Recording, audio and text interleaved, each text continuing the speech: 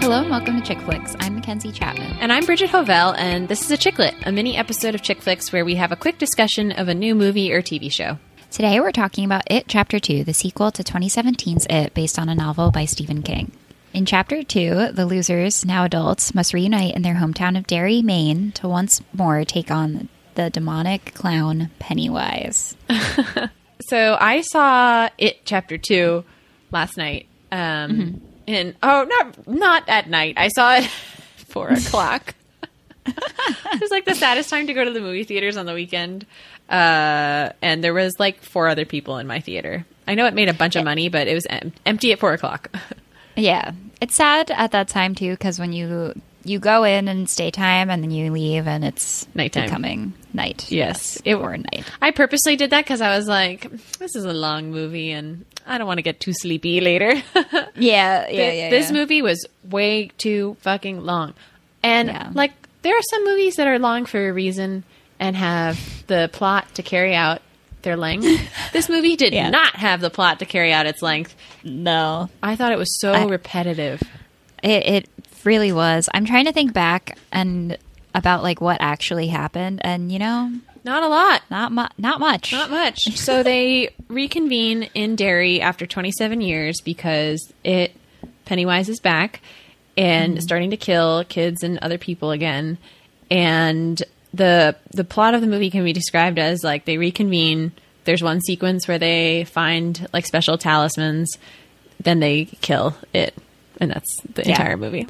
And the talisman thing like is so like pointless too. It's I feel like. Almost like why even have split the movies into 2 if you're going to contain 50% of the first movie in the sequel. The flashbacks gave you too much context. It was like, we've all fucking seen the first movie. We don't need to be reminded of these kids. Yeah, why split it into like a kid version and an adult version when the book was interwoven, right? Yeah. So the book like this one you're right.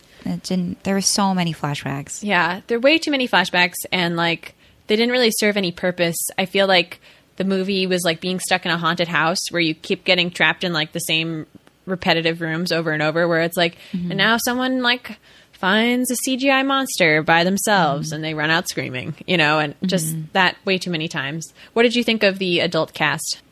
I thought they like were cast really well. Like they all looked exactly like their younger actors. Yeah. Like even Ben, who looks like really different. He weirdly looks like he's like the same little eyebrow. Structure. It's so weird.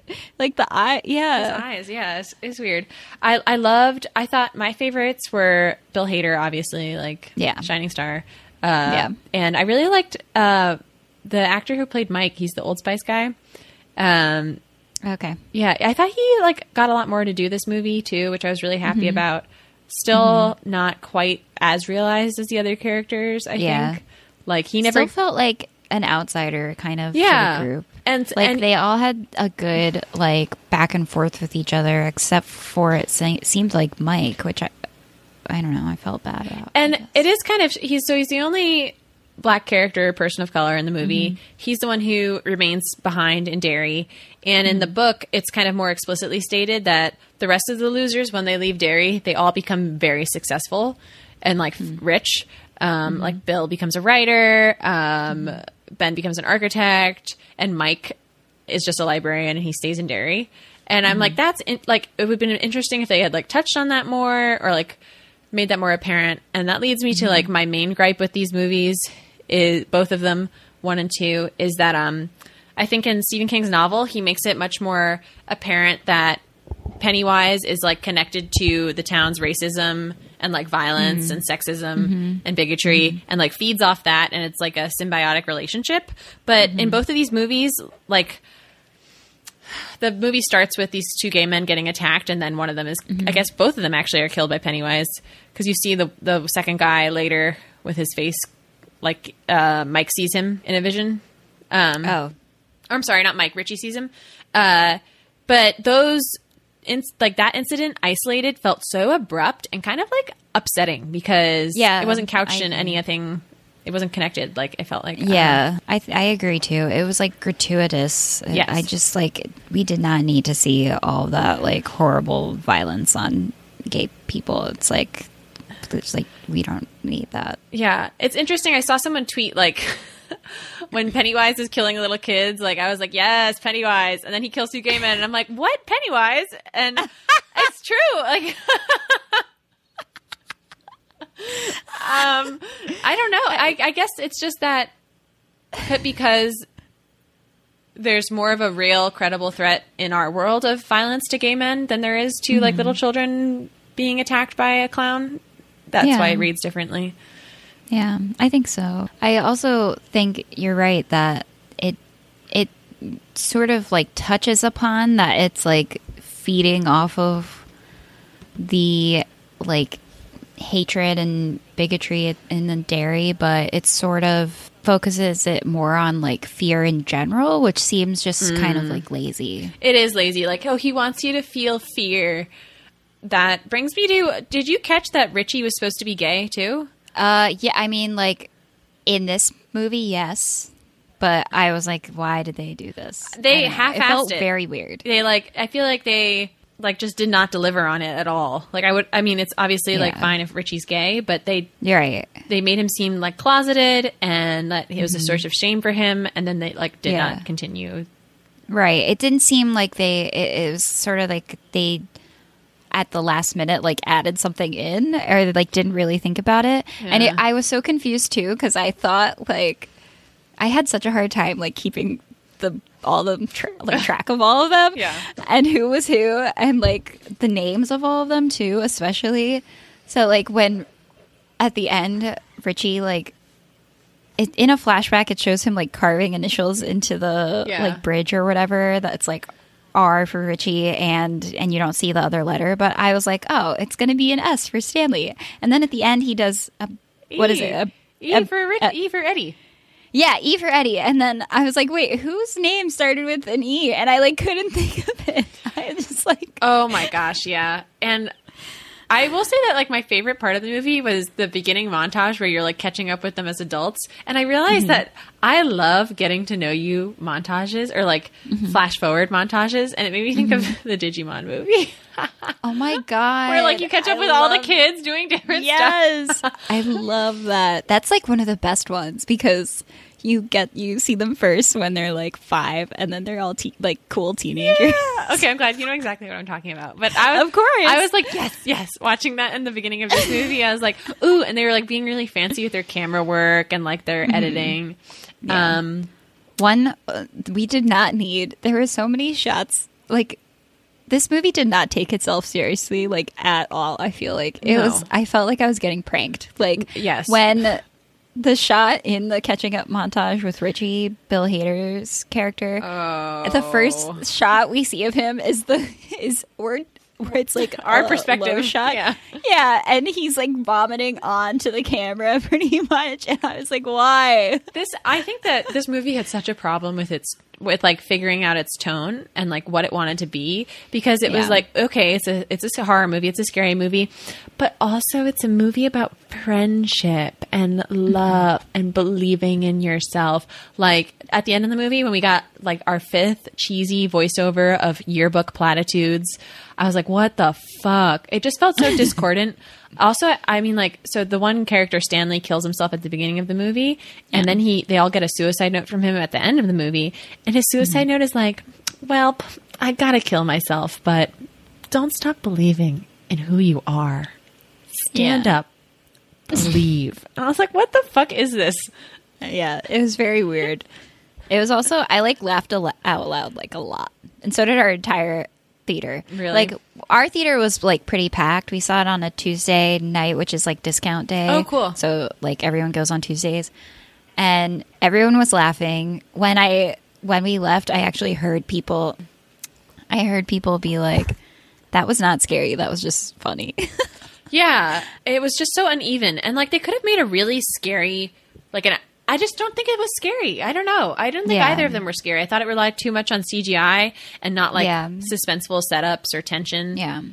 As I was watching it though, like I was thinking that or at least I felt this way with the first one, how like it does sort of feel like you're going through a haunted house almost in a way that like there is like every single type of like horror element, and it's sort of ridiculous in that way. Yeah. And I was like, this is like a perfect movie to throw on like at a Halloween party or something, you know, because like like at least with the first one, like there are a lot of like just scary moments. I feel every scene is a setup to a CGI monster coming out and scaring someone. Exactly. And shout out to the monstrous feminine lady, Barbara naked Creed, for sure. And like I think in the novel, Stephen King is really particular about like what different monsters scare the children and like specifically why they're scary. So like Eddie gets a leper because he's like concerned about his health and he's paranoid and like what's that word when you think you're sick all the time? Hypochondriac. And like Beverly gets both period blood gushing everywhere, and as an adult, an old naked lady in her childhood home. And I was like, wow, they're really hitting it over the head with Beverly. You know, it's like her whole thing is that she's the girl, so she gets daddy issues, menstrual blood, and a love triangle. Fuck. Yeah. I also laughed out loud at the end when Ben and Beverly are on like a yacht with a dog. Yeah. That was so funny. They like had all this time. The movie's almost 3 hours long, and they never touch upon like Beverly's abusive husband again, or like I don't know. It's just weird. I thought the love triangle was very misshapen. Yeah, it was very weird. James McAvoy was so forgettable. James McAvoy sucked in this. I feel like he is a wildly uneven performer. Like sometimes I see him and stuff and I really like him, and then I'm like, what is he doing? Yeah. He also had like a little, did you notice a little like Rogue from the X-Men white chunk in his hair? Yeah. That was so weird. He was like a completely different person too when he was like in his writing job than when he was back in Derry, which I guess could be cool. Like he was like reverting to his childhood self, but like it just added, but because his performance was like not good, it just seemed like he was it was just bad.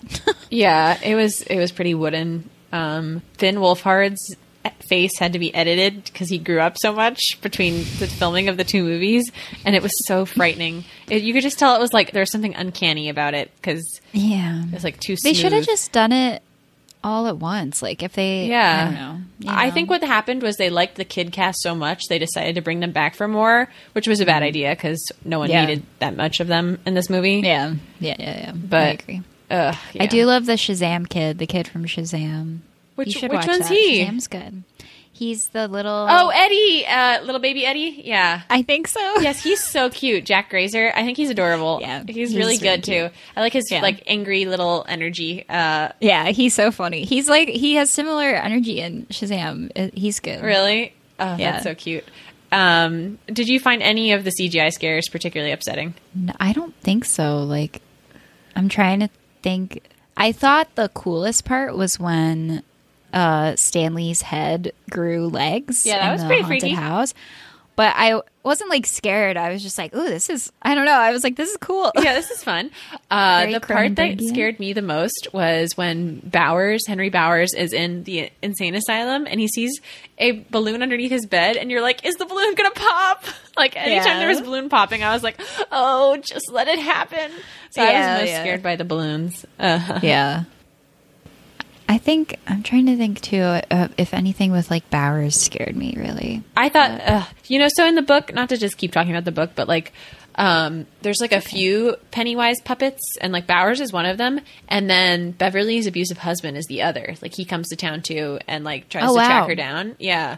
I thought that would have been good and like given Beverly more to do and just like added an extra element to the movie, but whatever. I really liked Stephen King's cameo. I thought he was a good little actor in it, and was proud of him. He's old now. He's so old. Oh, Stephen. I didn't realize like that cameo was so obvious. It made me realize, oh, he's like. Then I watched Pet Sematary after, and I was like, wow, he's the priest. Yeah. I just like it made me realize he probably has done a bunch of cameos, and then I looked it up, and he has done. What was that show about motorcyclists? Motorcycle gang. Men in a motorcycle Sons gang. of Anarchy? Yeah, he has like a character in that. Like really? A recurring character, yeah. That's crazy. Yeah. Wait, why? I have no idea why.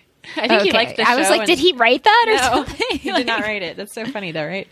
That's so cute. Mackenzie, what are your final thoughts and rating for It Chapter 2? I'd love to see it.